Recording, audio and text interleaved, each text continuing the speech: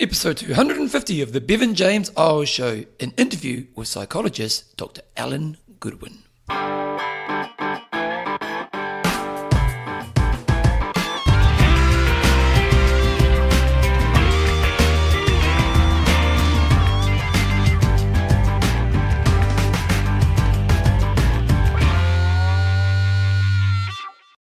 Rightio team, welcome along to episode 250 of the Bevan James Eyles Show, your fortnightly podcast on the behaviours that create a lifetime love of fitness so you can get all the benefits that come alongside it. Got a really cool interview today, actually. I've got an interview with a psychologist by the name of Dr. Goodwin. And it was really cool. You know, he's obviously very very knowledgeable man in this area, but we had some really cool, just a really cool discussion. And it's just some nuggets he's sitting there. And I can't even remember, I did this interview about 10 days ago, so I can't actually remember what nuggets hit me really, really well. But he just, a couple of statements he said, and I just thought, wow, that's really insightful statements. So I think we talk about, health and fitness. And interestingly, he's written a book on kind of the emotional journey of dealing with like plastic surgery. He's based in LA, so it was really interesting having a discussion around this stuff as well. So we're putting that interview up pretty quickly. I'm not going to go into too much detail into other things today, just because the interview is quite long. But I will say one thing. I had another example, and I'm just going to reinforce something I've said many times before. But this morning I was coaching my running group. Got this lovely girl who's joined our group about 6 months ago. Started with our 5K groups, done the program a few times now. It's probably running about 8 to 10K now. And I just got her in a moment of tears. And this is what happens as a coach, especially in movement. Well, I suppose in all areas if you're a coach, is that sometimes you get people in their vulnerable moment. And I could see she wasn't in a good place. And I just went up to her and said, hey, how are you? And she kind of broke down into tears. And without giving me too much detail, she just expressed that life's really tough right now and she's got a lot on her plate. She's feeling a lot of pressure, and running just makes her feel more pressure and it's making her feel that she's failing and that she's not turning up for sessions because she's failing, and so on and so on and so on. And I did the reflective listening thing. I just took a moment, so I listened to what she was telling me, and then I just kind of communicated back to her, was this what you're experiencing? And if this is what you're experiencing, is this what it's creating? And she said yes. And I said, well, can I give you some advice?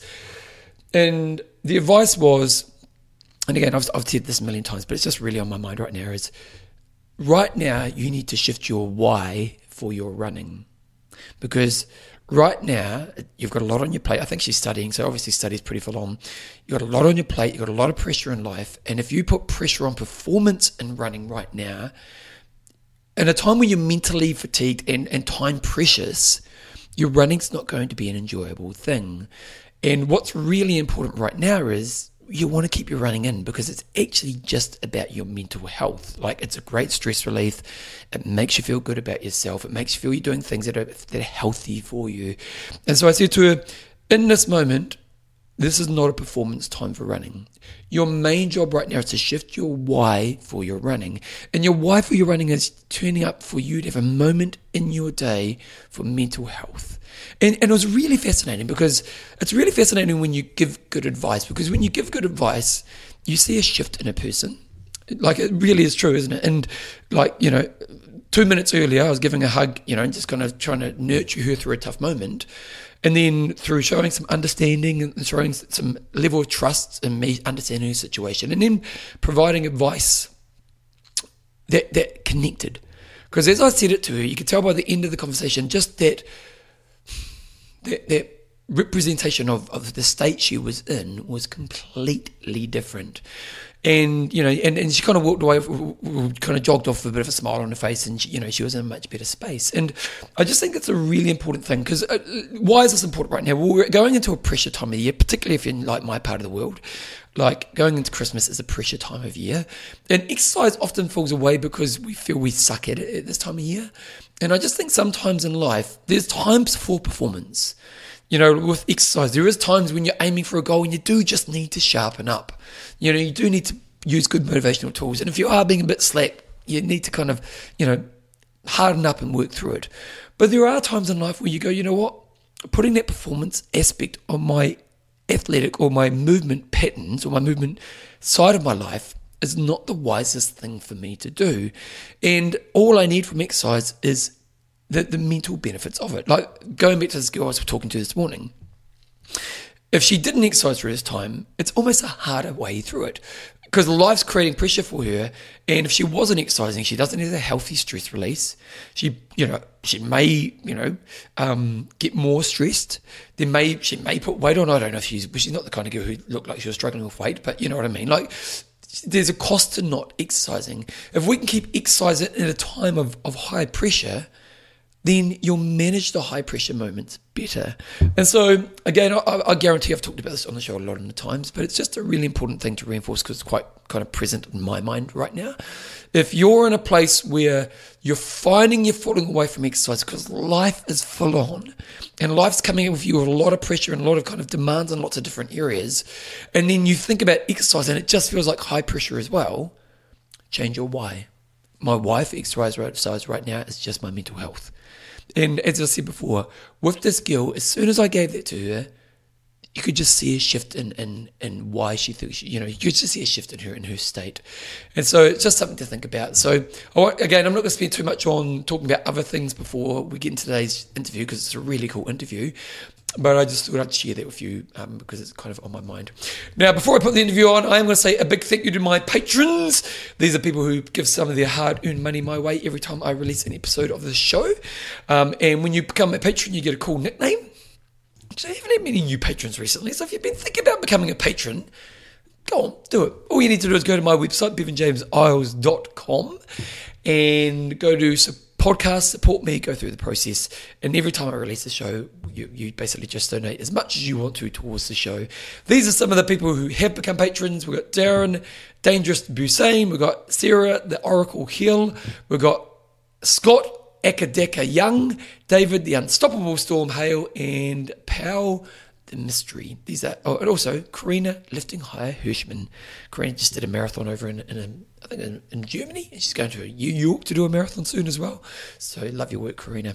Also, if you enjoy my work and you haven't got my new book, I Will Make You Passionate About Exercise, you can check that out at Passion About Exercise. Anyway, let's get into my interview with Dr. Alan Goodwin.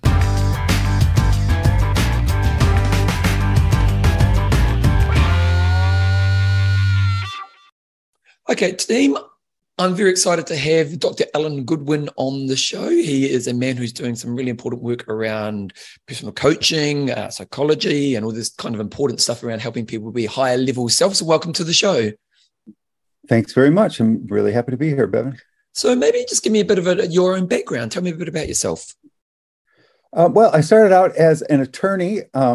Most of my clients are surprised to hear that. It's probably a good thing. They're not looking for an attorney when they come to a psychologist. But I practice a form of mindfulness-based cognitive behavioral psychotherapy. I earned a doctorate in psychology, in counseling psychology, after becoming an attorney. And so anyway, my practice is, my approach is active, it's strengths-based, it's goal-directed. And so we blend warmth and humor with really an examination of the way that a person's thoughts and feelings and behaviors are all causing one another all the time. And you can throw in physical states because those also interact with your thoughts and the way that you're feeling and behaving. And that really is what goal-focused cognitive behavioral therapy is about. Can I ask why the switch in career? A lot of people think that there's a big difference between the two. And of course, in a lot of ways, there are differences. But a lot of people who become attorneys are really looking to help others. And a lot of attorneys really can be, very positive influences on people's lives. But, as a psychologist, you're doing a very different kind of helping. And the more I practiced, really even in law school, the more I thought about it, the more I was drawn to the idea of directly working with people. I had an experience with a particular client, I remember, that was sort of like a watershed event that led me to think, all right, listen, talking to myself, your goal here as a lawyer is really not what you're most interested in. I was much more interested in why this person was still so stuck. in the pain that they were feeling because of a relationship that ended, Okay. that came up in the deposition, than I was in, getting at the facts and the information I needed to get at for the purpose of the deposition.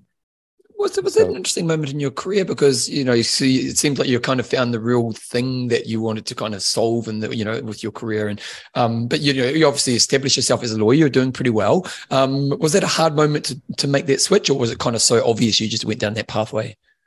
yeah, that's a really insightful question.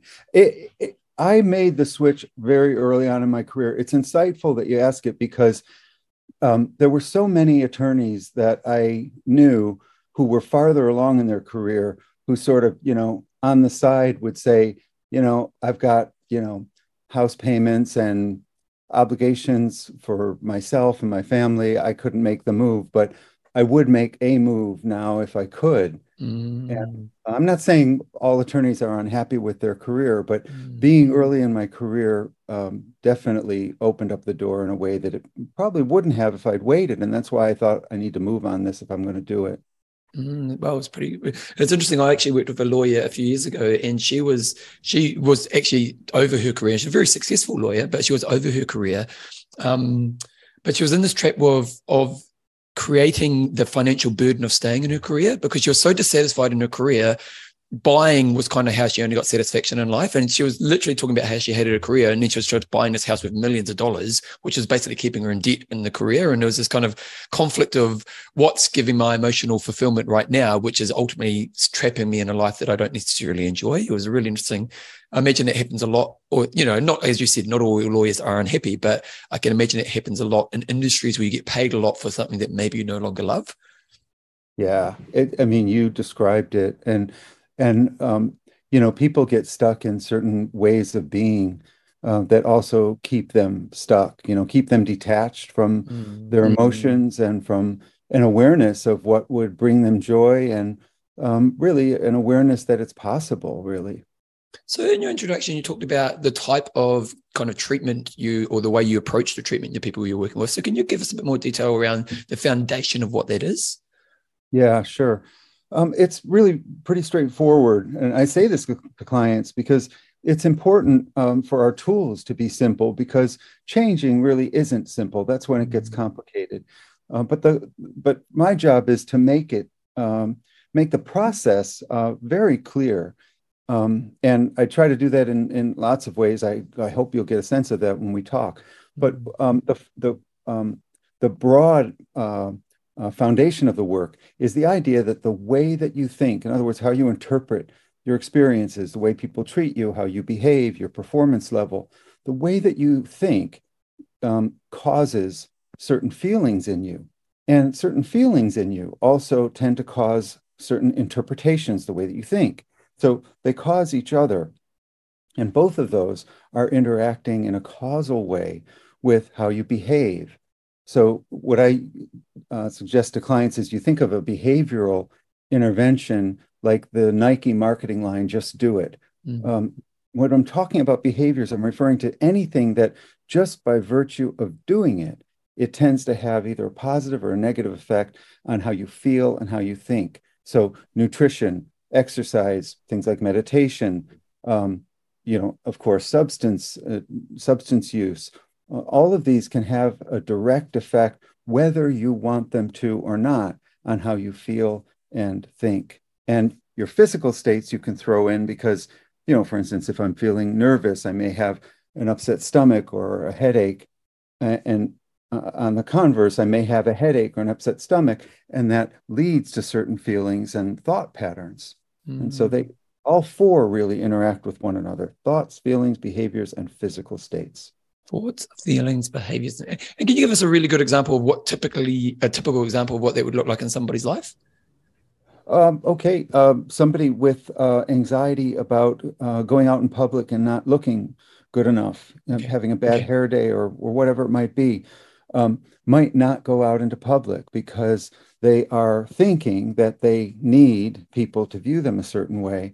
And so their behavior is affected. They don't go out, or they excessively manage their appearance because of the thoughts that they have and the really powerful feelings that they attach to their thoughts. So in other words, the thought isn't just, I want people to, admire the way that I look. The thought is, I need people to think of me and view me a certain way and feel a certain way about me when they see me. And if I don't have that, it will be unacceptable to me. And so you see how that way of thinking triggers a very intense feeling state, which then leads to, the behaviors of like, excessively being careful about how you look, or being shut in, staying at home because you don't want anyone to see you. So I suppose when you're working with a client, because there's kind of a multi-dimensional approach to this, isn't there? Because you are looking at those 4 different components. What were they again? It was feeling, behaviors, state. What were the 4? Oh, it's the way that you feel, Yeah. the way that you think, the way that you behave, and your physical feeling states, your body, how your body feels. Okay.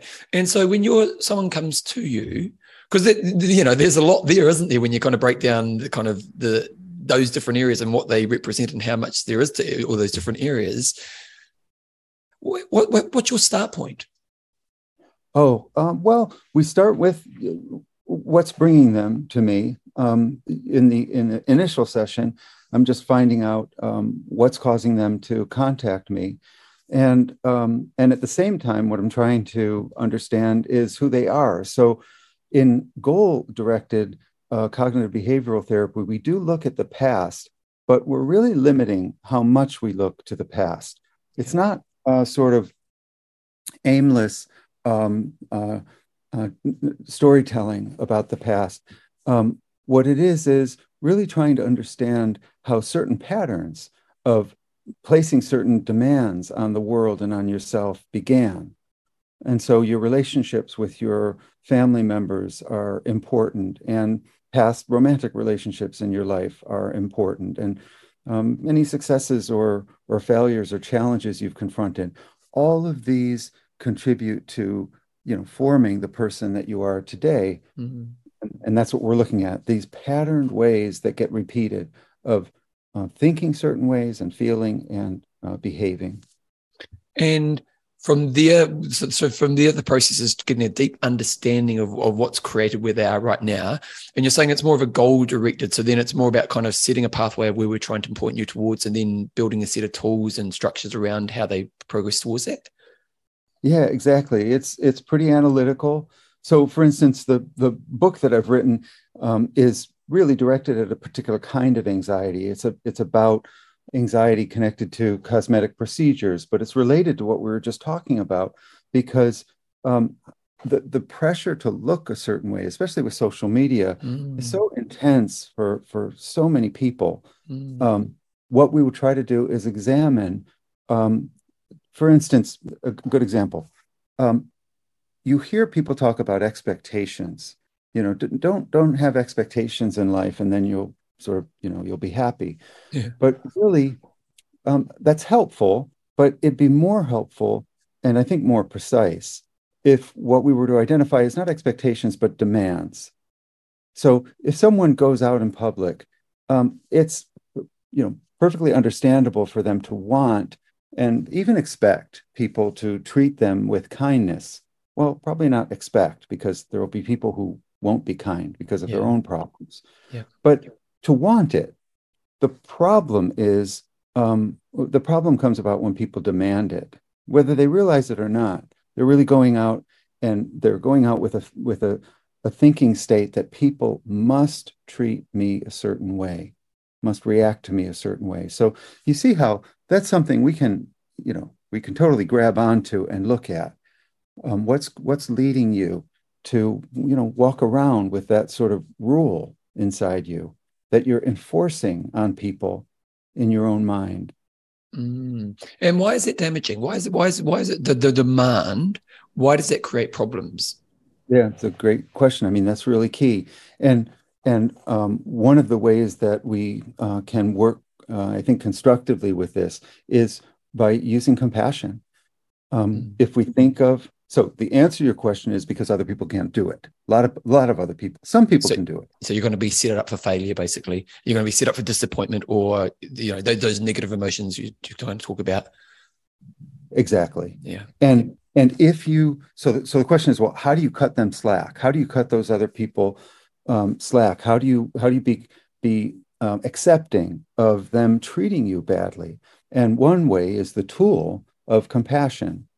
If we think Mm. of compassion, not just as like niceness, but really as something different. If we think of compassion as viewing another person within the context of their struggle, Yeah. and we don't take their bad behavior toward us so personally.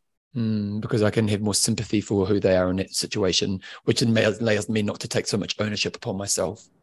Yeah, exactly. I mean, it's like if someone's walking toward you with a cane and, their cane slips on the pavement as they approach you and they fall into you, you don't get angry with them, Yeah. because their limitation is right in front of you. And so another way of thinking of compassion is about broadening our definition of limitations. We are all walking around with limitations all the time Yeah. that are affecting our behavior. Mm. What about when you get people who are malicious to you? Like, because there are people in our lives who are actually just damaging and deliberately damaging towards us. Does compassion help there? I'm not what's your thoughts on that? Yeah, that's a good question. Because you do get those people, don't you, where you get people who are deeply unhappy and deeply dissatisfied within themselves, but they are just trying to bring you down. And a lot of people, I often think, a lot of the world's problems could be solved with greater, deeper communication skills and understanding and all this kind of stuff. But a lot of their stress in life is how other people treat them. And so, and sometimes it is just how you're interpreting it and maybe that compassion type of thinking. But then sometimes there is someone who is actually just quite a horrible person. And so how do you approach it when it's kind of that level? So, yeah, I mean, that's really key and it's a really important question. So, one thing, not to pick at your words, but I do the same thing. Yeah. And this illustrative of the issue. They One thing we can say is they really aren't a horrible person. Okay. They are a horribly unhappy person. Okay. And those people, we are not going to be able to convert, or it's unlikely. And anyway, it's not our job to convert them. And in having compassion for them, that doesn't mean we need to engage with them. We may want to keep away from them. We may want to set limits with them if they're in our lives and maybe cut them out of our lives. It's interesting with that one with family members, isn't it? Because you do get those, and family members can often touch nerves more than anything else. But I've known people over my life who literally have that family member, and they feel their obligation to blood, if you know what I mean. They feel that they should keep their presence in their life, even though it's actually not a good thing for that person. That's quite a hard conflict, isn't it? Yeah. Yeah. And it really raises difficult questions, especially around now. People think a lot in the US about the holidays, and well, I guess everywhere Christmas is celebrated, and getting together with family and having political discussions and all sorts of situations where really ugly interactions can happen, and what you do about that. And when do you cut someone out of your life who's a family member? That's a much more difficult question. So compassion's one of the tools that you try to teach people. You seem like meditation is a big part of your process as well. So talk us through why you feel that's important and how you kind of approach that. Because I've meditated since I've been 19, and I've done it every day, and I'm now 45. And it's one of those things that I think everyone understands that would bring value to their life, but the application is really hard for people to do. And so, you actually did the habit of doing it day in, day out. So why do you feel it's an important part of this progression of taking someone to move forward? And how do you help people to actually get into that kind of long-term habit of doing it?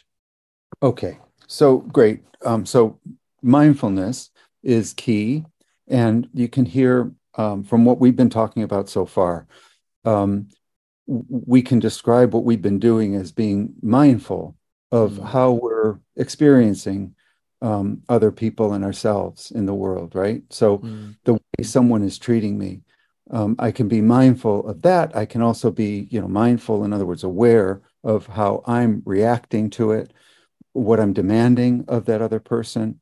I can see them as really struggling and causing them to behave really badly, and I can still detach from them.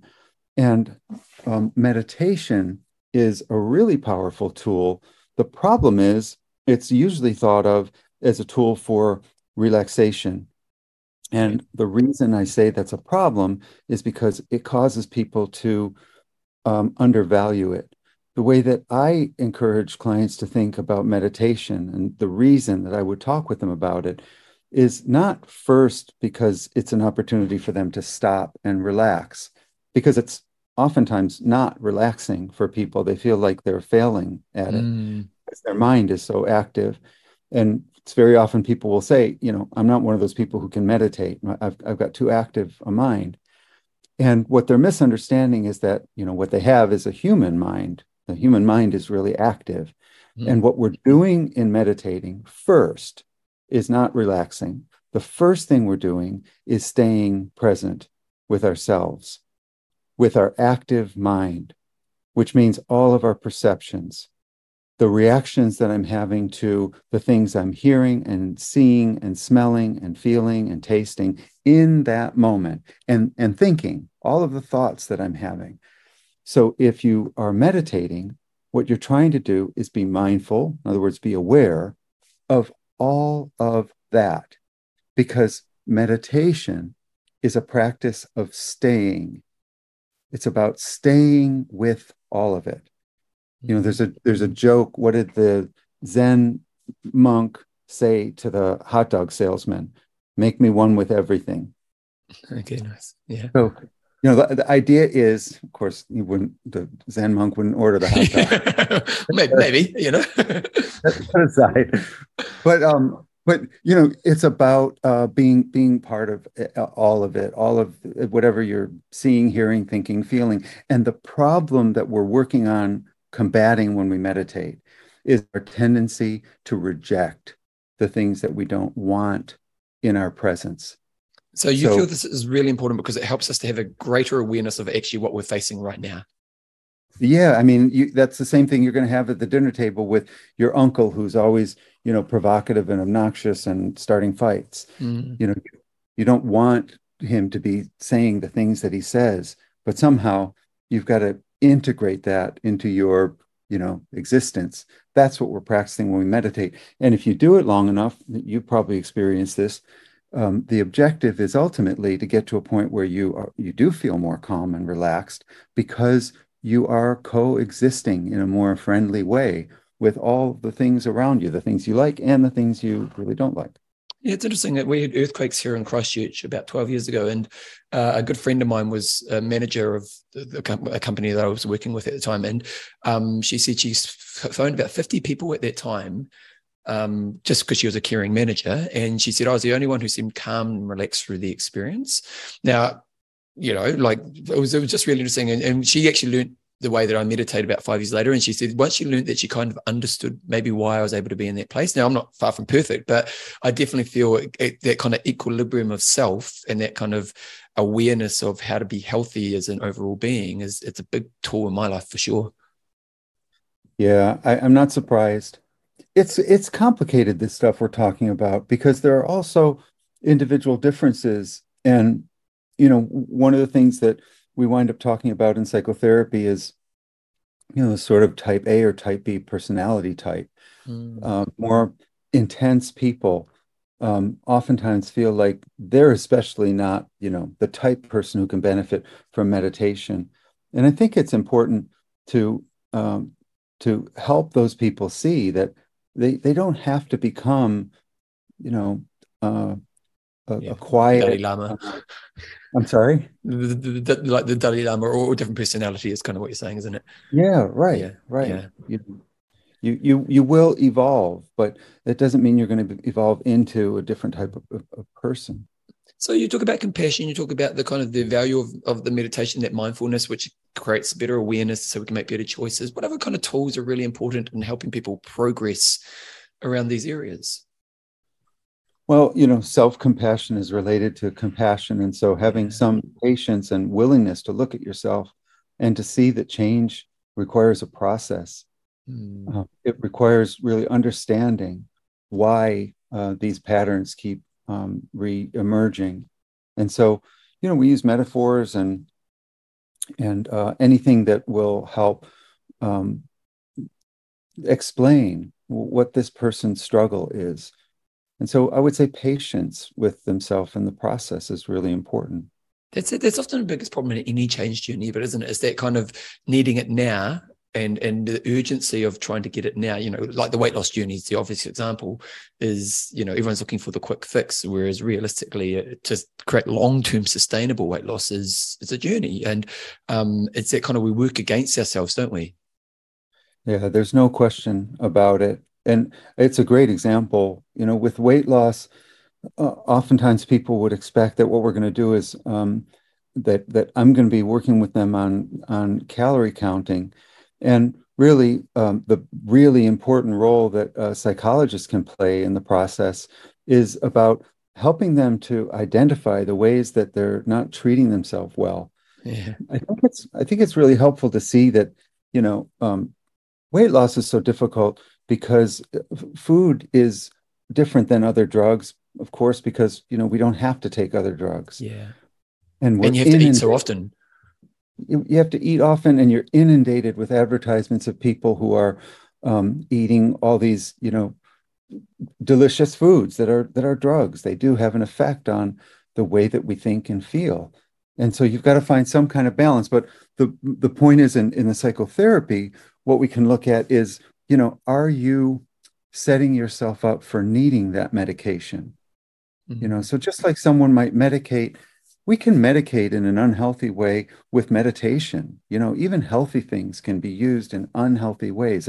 Meditation practice can be used as a way of detaching from the world. Yeah. Well, you because see, I see that in exercise, I work in exercise, and you see there's a lot of people who look healthy from the outside, but actually exercise in a really unhealthy way. It adds in a way to escape the thing that they actually need to really work on.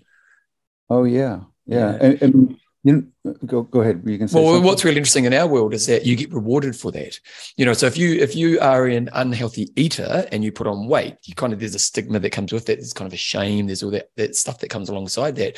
Whereas in our world, especially in this kind of social media world, is being an extremely fit person is people think you get respect, you get rapport, you get you get admiration. So you get admiration and all this positive stuff, even though you may be doing a behavior that's actually unhealthy for you.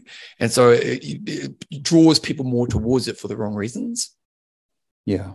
And one signpost that people can use to identify this is compulsiveness. If you think of the word compulsive, it's the feeling of being compelled, feeling compelled to do something.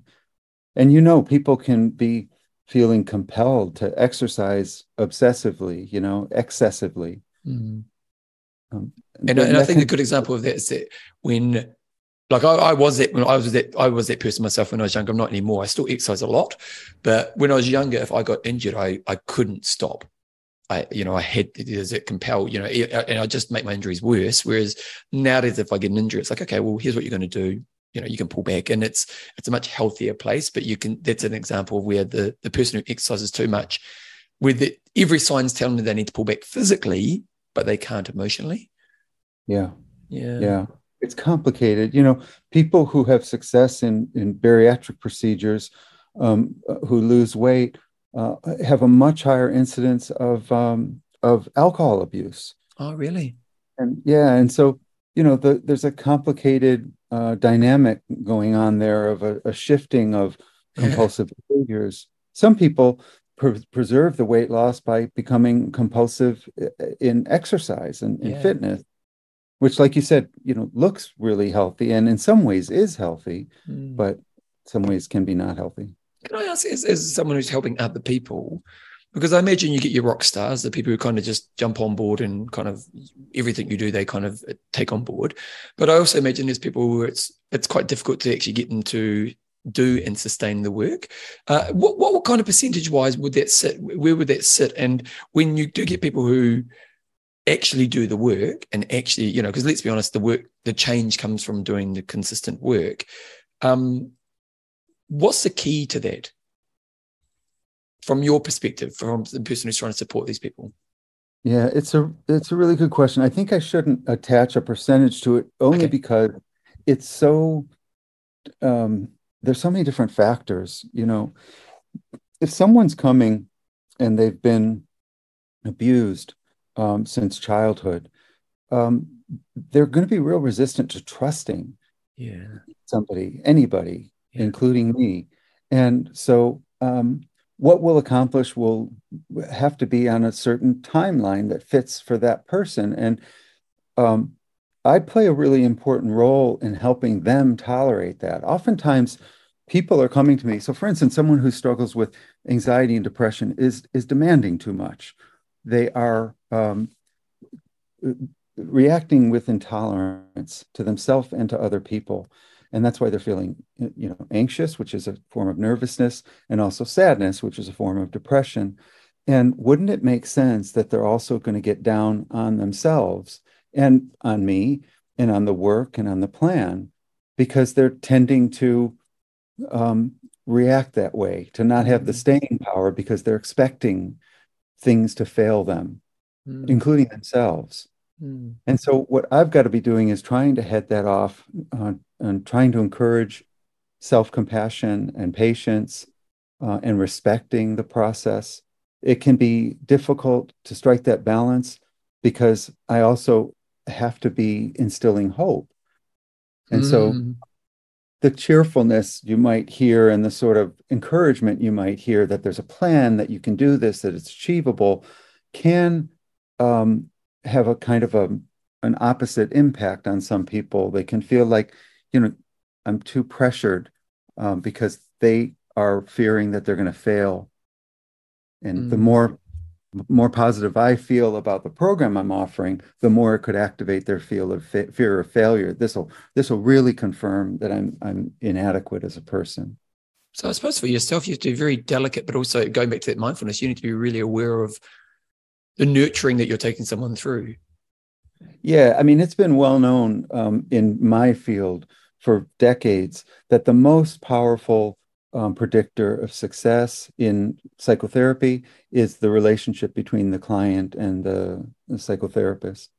So that's where it begins. It begins with me and that person having a connection where they feel like they can trust me to sort of, get down in the mud with them and sift through this stuff, figure it out. But it's really interesting because you think of all relationships, that word trust. If we think of the relationships we have in our lives, which are the strongest relationships, that's often the strongest thing, isn't it? So as a therapist, how do you build trust? And I'm sure there's a million ways you do it, but how do you approach building that trust with the people you work with? Yeah, it's about being yourself. It's about making an authentic contact with another person, communicating your intentions really clearly, communicating that it's a safe place. And so it's about being clear about what my personal philosophies are to the extent that it's relevant.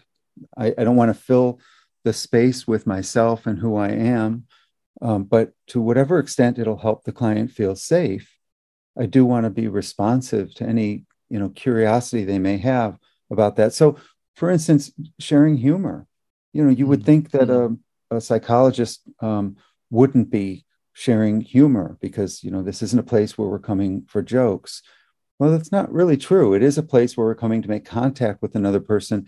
And one of the ways that you cope with the stresses of life is by maintaining a certain balance, remembering that, stresses are part of life, but so is pleasure. And we can model that in the therapy room. So yeah, we don't want to be spending the hour just, joking around, but we do want to find humor in things because it models a way of living. Can I ask on a personal level then, because it's, your job is a very important role and it's a lot of giving. So how do you look after yourself? Because there's a lot of people, and not even necessarily just in your environment, but a lot of people who live in worlds where they give a lot. And sometimes that can actually be their biggest problem. But how do you actually look after yourself because you are kind of giving a lot of yourself to helping other people? It's an important part of the training and the ongoing coping. You have to make time for play. Just like I tell clients, we have to get a way to remember our perspective. And so finding my own joy, being physically, exercising, getting out in nature is important. And play with other people, with having people in my life that I enjoy spending time with and things that I enjoy doing. Those are really important. I mean, for me, art is important also. And so just trying to be a whole person, but it can be difficult. Through COVID, it was very helpful to normalize the anxiety with people. And I continue to do that. You know, um, Anxiety is something we're supposed to feel. And there are a lot of things around us that are threatening. That's really what anxiety is. It's a sense of threat. Mm. It protects us from threats in the environment. And in our modern age, we're not worried about a bear coming and attacking us. Usually, we're worried about COVID or losing our job or the things that we worry about. But the key, by the way, with regard to anxiety, isn't exactly that the bear is going to come and find me in my cave. It's that the bear is going to come and find me in my cave, and I won't be able to cope with that. Yeah. Okay. So the key in anxiety treatment is about focusing on coping. And yeah, I have to maintain that for myself and my own life too. I do the same work on myself that I do with clients. So it's that in the situation that I'm facing that creates anxiety is learning to put the tools and basically going back to trust, really, isn't it? To trust that if that situation were to present itself, I would know how to deal with it. Yeah, there are two questions I encourage clients to think about with regard to anxiety. The first is, what's the likelihood that the thing will happen? Nice. Because what we know from research is we way overestimate the likelihood that a bad thing will happen. Yeah. And for people with anxiety disorders, the percentage is crazy high. It's like over 90% of Oh, the things wow. that they worry about never happen. Wow.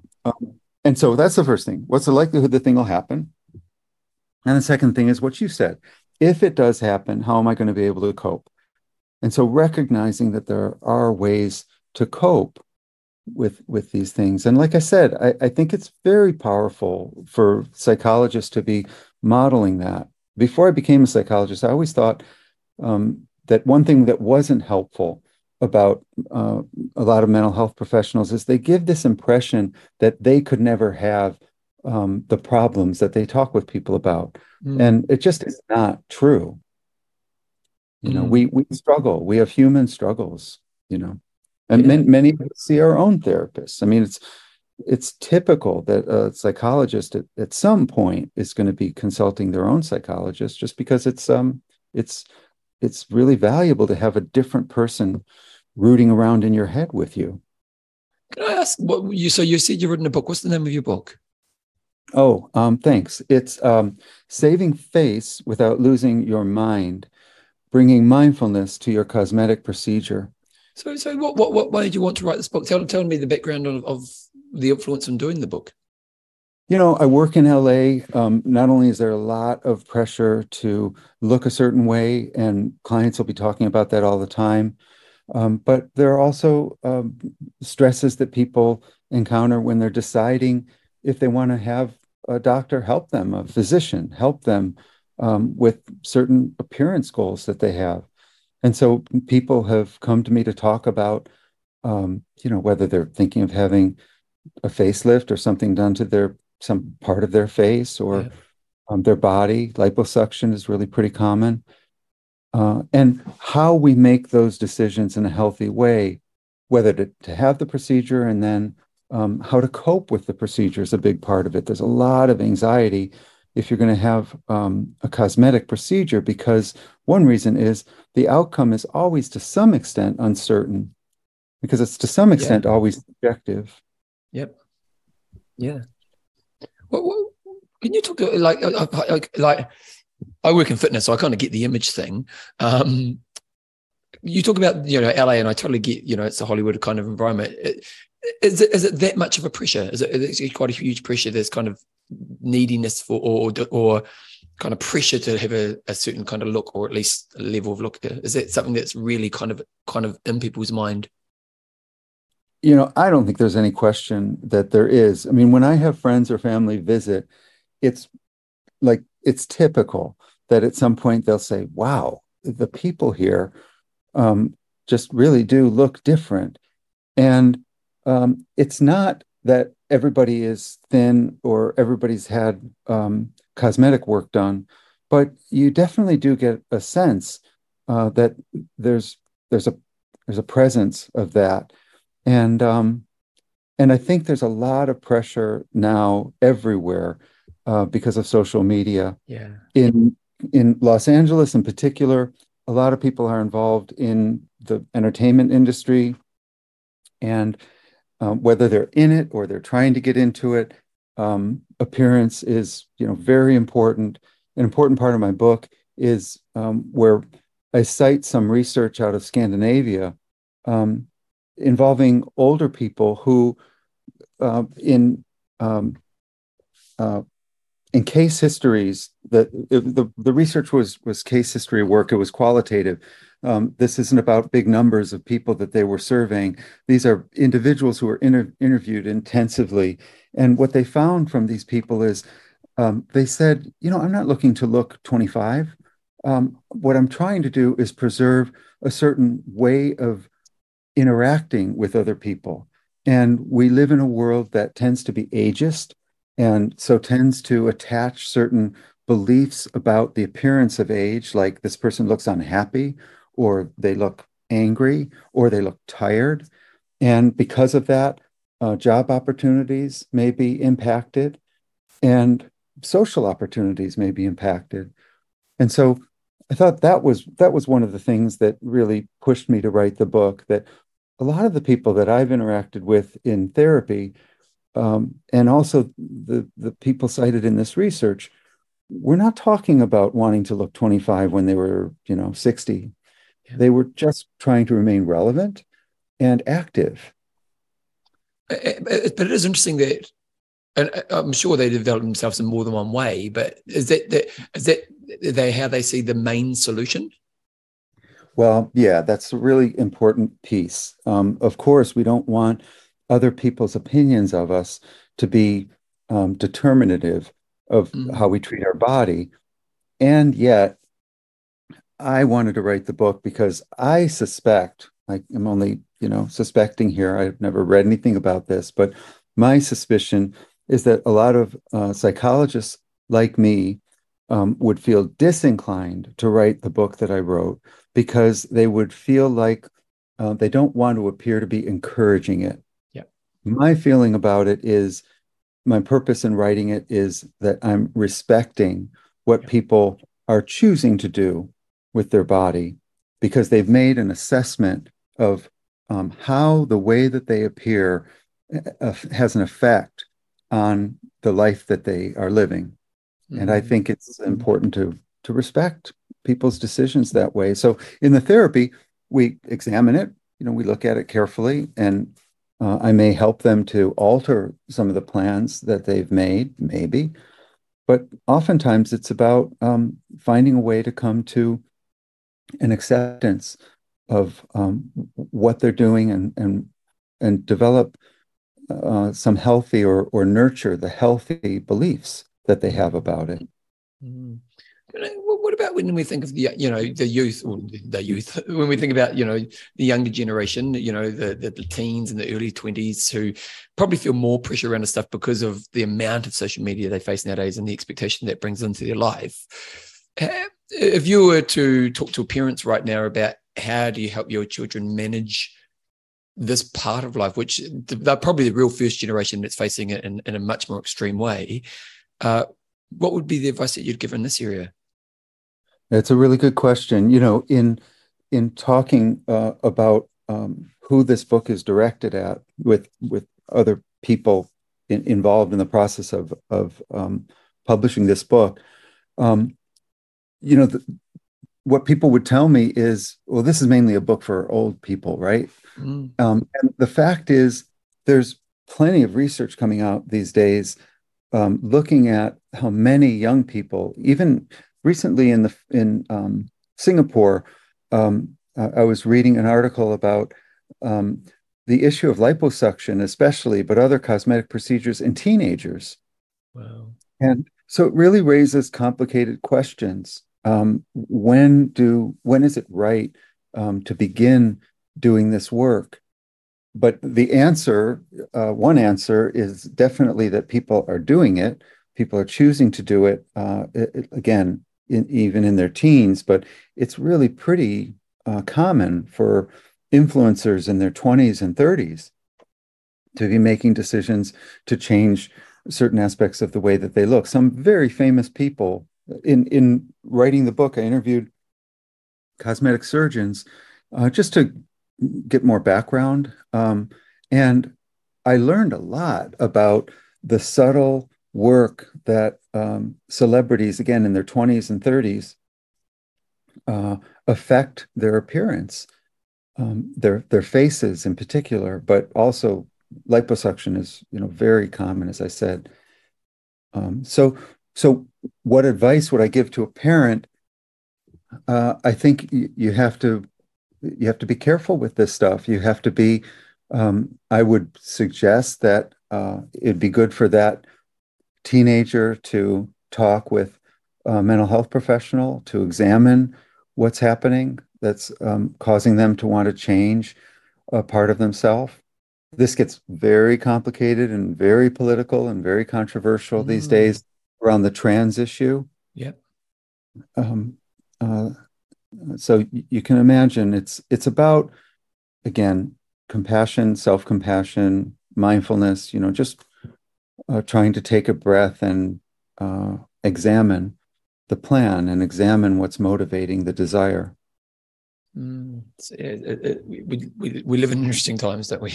Like it's funny. You talk about the kind of the tension in America right now a little bit earlier with the family stuff, and um, it's interesting watching from a Kiwi's perspective, kind of seeing just the delicate nature certain people are, the tightrope is almost people have to walk down right now. It's almost that takes up so much of our presence and how we have to live our life. And it's, I always think, what's the best use of your mind space, and, it can definitely be pretty challenging for a lot of people out there right now, isn't it? Yeah, it really is. And it is what I think of when I think of what you said. It's an interesting time.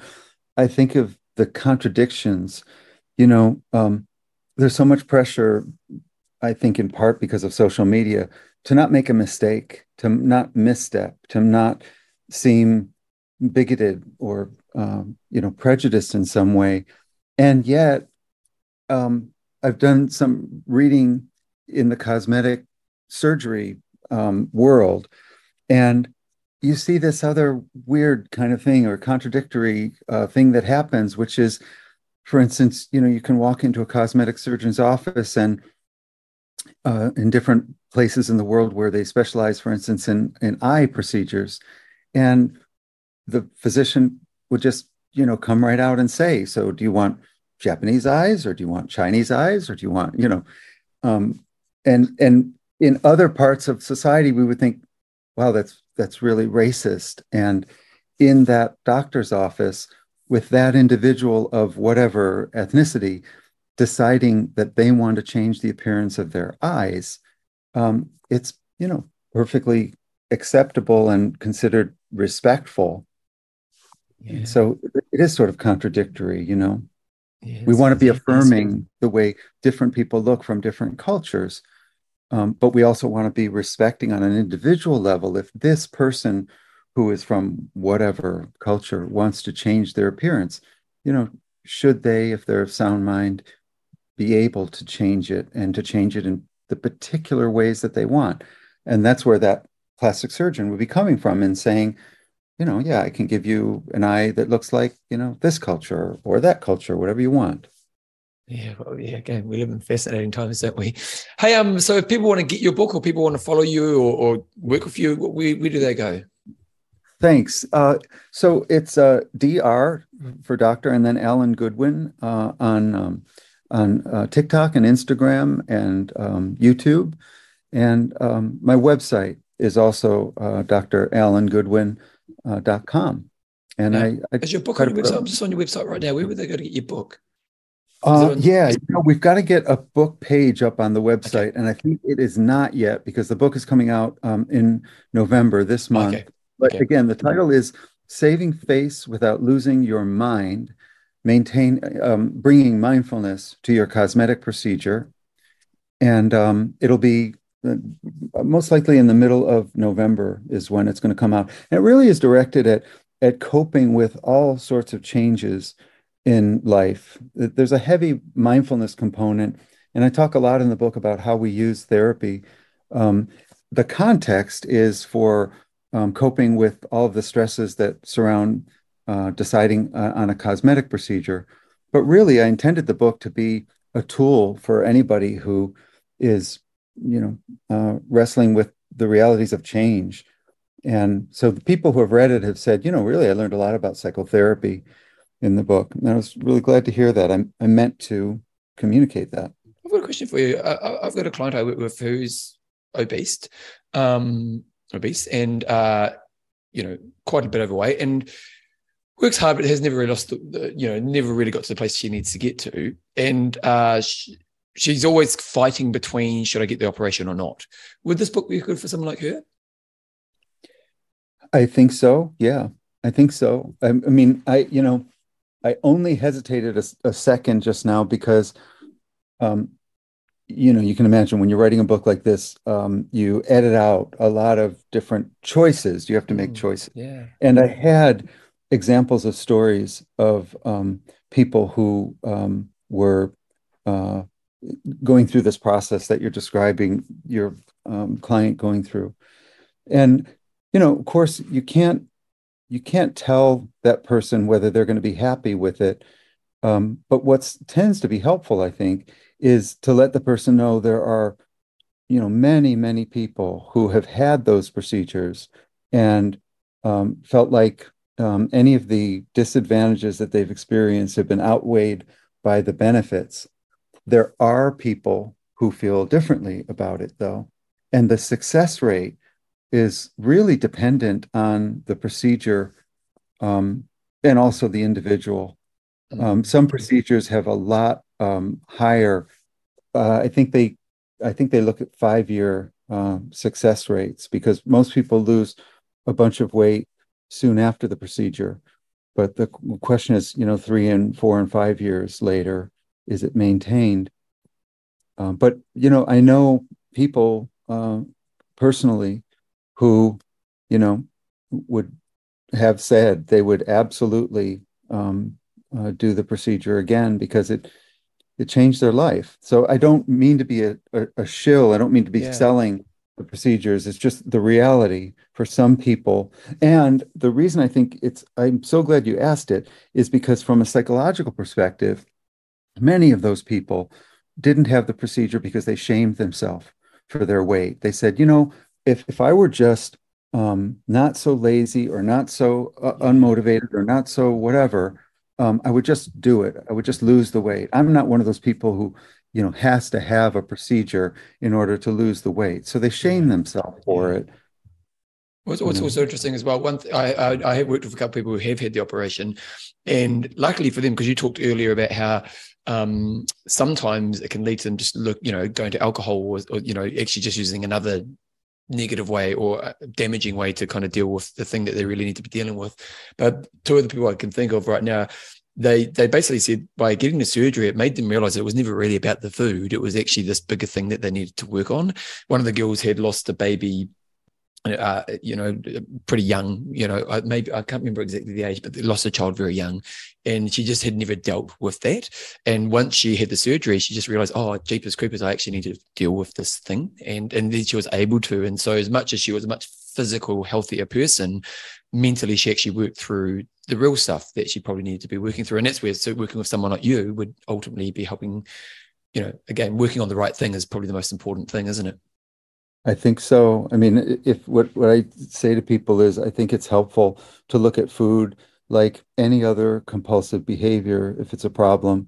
If you think about it, whether it's gambling or sex or a drug or food or anything that you do compulsively, there's a trip component to it. They are all trippy. In other words, they're all sort of taking us away, like Okay, going nice. on the Okay. trip. Okay. So it's an Not escape kind of thing. Yeah, I Yeah. don't use escape. I use leave because escape tends to activate people's um, sense of being um, criticized Okay. as, cowardly, Yep. But we leave, we go on a trip to get away. And, of course, anytime you go somewhere like to that place where, you go when you eat a jelly donut or when you take the drug of choice or when you gamble and you're real excited, you're leaving somewhere. And so in the Mm. therapy, what we're looking at is, what were you leaving? And what you gave is a really good example of it. That pain that can be nascent and not even looked at because it's, clouded over by, not staying present enough to be willing to look at it. It's funny you say this because I play in a band, and we had our album release party a couple months ago, and there's a guy who's been really supportive of our band. He's kind of come to every one of our gigs, and I'm pretty sure he's a pretty high drug user and a big drinker.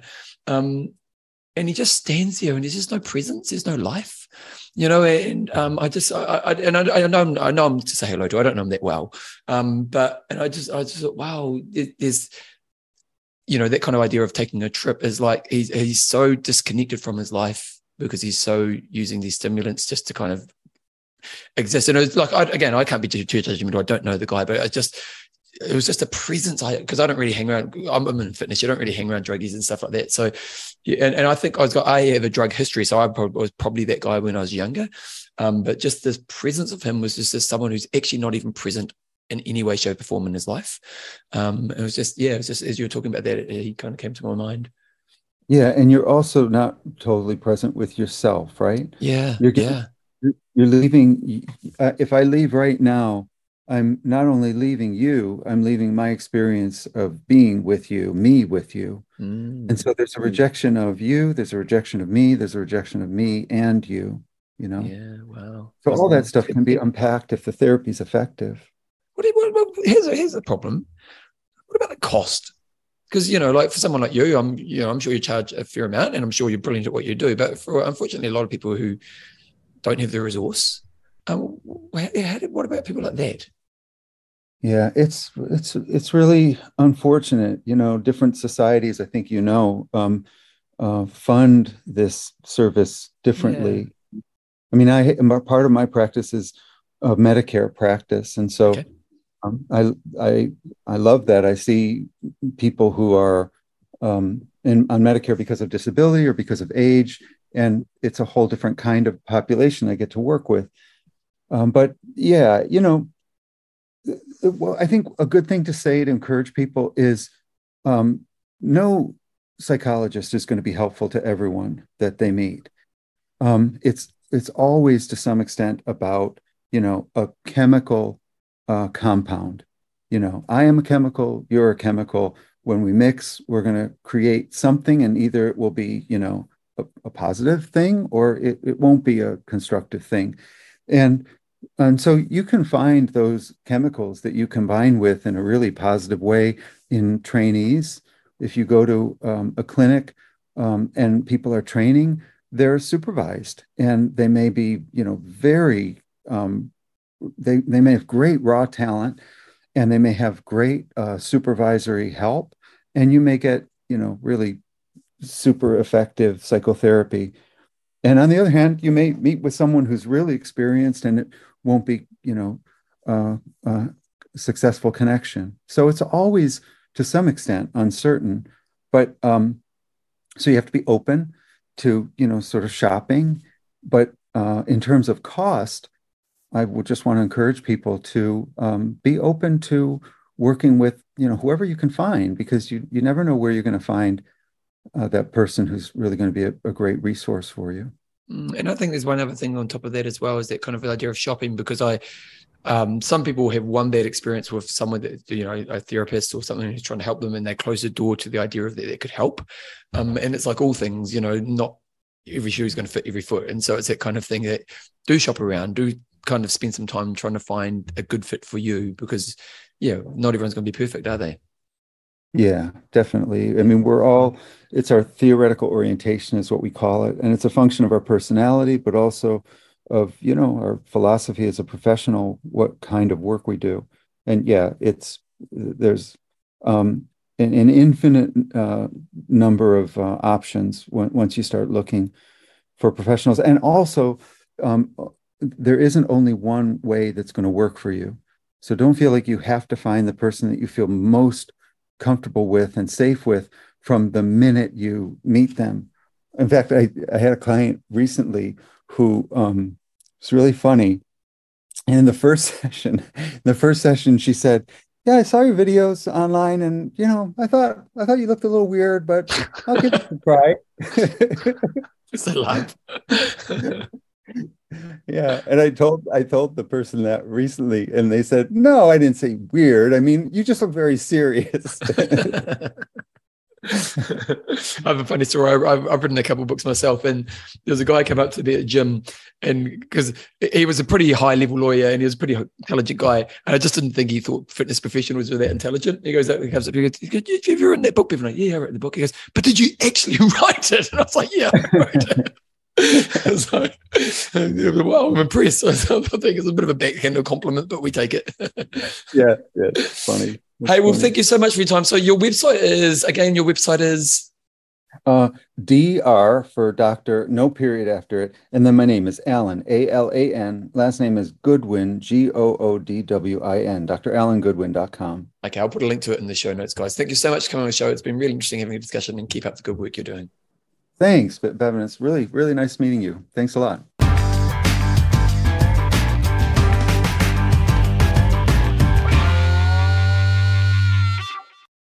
I really enjoyed that interview. I really enjoyed talking to Alan. As I was saying before the interview, there were just some nuggets that he said that I really connected with. So if you want to find out about Alan, you can go to his website, dralangoodwin.com. I'll put a link to it in the show note. He has actually put on his website now his new book. It's called Saving Face Without Losing Your Mind, Bringing Mindfulness to a Cosmetic Procedure, which is really interesting. I don't live in a place where that's a big thing. Like, don't get me wrong, it kind of happens everywhere in the world, but he talked about being in LA and how there's that kind of pressure of image, which is a really interesting thing to think about. And let's be honest, it's become more prevalent in today's world, because we have options on how we can change and I suppose influence our look. And I don't have any really judgment on that. I think it's your life. You're an adult. You can do what you want to do with your own body and face and stuff like this. But yeah, it's just really interesting stuff. So you can check out a new book on there as well. So Dr. Alan Goodwin, thank you very much for coming on the show. That's pretty much today's show done and dusted. Again, if you want to become a patron of my show, go to bevanjameseyles.com, click on podcast, go to support me, go through the process of becoming a patron. Secondly, my book, I Will Make You Passionate About Exercise. You can get that at passionaboutexercise.com. One thing I don't promote on this is my course, and I'm tripling the price of my course. The course is basically, so on the book is kind of like, here's a journey, and here's the steps you take, and here's what you need to do along the journey. And you can definitely, like, the book's great, don't get me wrong, but it's a self-guided journey if you want to do it with the book. But what I wanted to do is also do a course that goes on top of that. So it's a course, basically, it's like, I designed it to be like a weekly mentoring. So basically each week you get like a 20 to 30 minute video with me. Now it's automated, where I guide you through all the baby steps in the book. So it's a much more handheld process through that journey of the baby steps in my book. And I've been getting some feedback from some people who have bought the course, and they're saying it's really great. I got some feedback from a lady the other day. She was saying it's teaching her so much, not just about the exercise journey, but just she's learning so much about her life through these journeys. Because basically, I think one of the biggest problems in people's lives is they just don't work on themselves. And in doing this book, the book's basically this pathway and this guide, and the course is kind of me guiding you. And one thing I try to set up on the course is this idea of your weekly meeting, is that kind of each week you're going to sit down, you're going to watch a video of Bevan, you're going to think about the next 7 days, you're going to take the steps in the next 7 days, which is building that framework of a love of exercise. And she was just saying that the lessons I teach in this obviously are focused around exercise, but she's actually learning so much about how she can apply it to all areas of her life. Now, I'm actually putting the price, so currently, if I go to the website right now, passionaboutexercise.com, currently, if you want to get the course is currently, you can do a one-off payment, or you can do kind of different payments. So you can do like a 10 weekly payments, or 4 monthly payments. So it's basically $400 New Zealand. So like if you're in America, it's like $250 New Zealand dollars. 10 payments of $470. Sorry, so it's basically like $80 more if you do a weekly payment, or for monthly payments of $417. We're actually tripling the price really soon, so it's actually going up to around about $1,100. And I'm going to be, and I'm not trying to do this to create urgency. We are just doing it because the demand's good enough for us to put the price up, which is really good. But if you want to get it now, if you're listening to this right now, you might be listening to this into the future, but if you want to get it right now at the cheaper rate, it's kind of going to be within the next 7 days I'm going to be doing this. So I kind of think, here's what I'll do. I'll make a promise that I'm not going to put the price up. What's the date today? The date today is the 14th. This will be released on the 14th. I won't put the price up on the course until the 23rd of November. There we go. So if you want to get my course, basically it's me guiding you, weekly videos, so much more than just that as well. Go to passionaboutexercise.com and you'll see at the top of the page, you go get the course. Go through there and you'll see all the different modules that I have on the course and what you're going to be learning each step of the way. And then also check out the bonuses, because I've got like interview series, I've got motivational strategies, you get the audiobook version of my book. There's also a Facebook group, so I jump on that as well. So if you want to get my course, seriously, you need to do it now, because it's never going to be any cheaper than what it is right now. Anyway, that's pretty much it. The other thing you can do if you want to support my show is go on your podcatcher and give some feedback on the show. Give it a review. Anyway, that's me for this week. I'll be back in a couple of weeks from now for your next episode of my show. And as always, keep being you.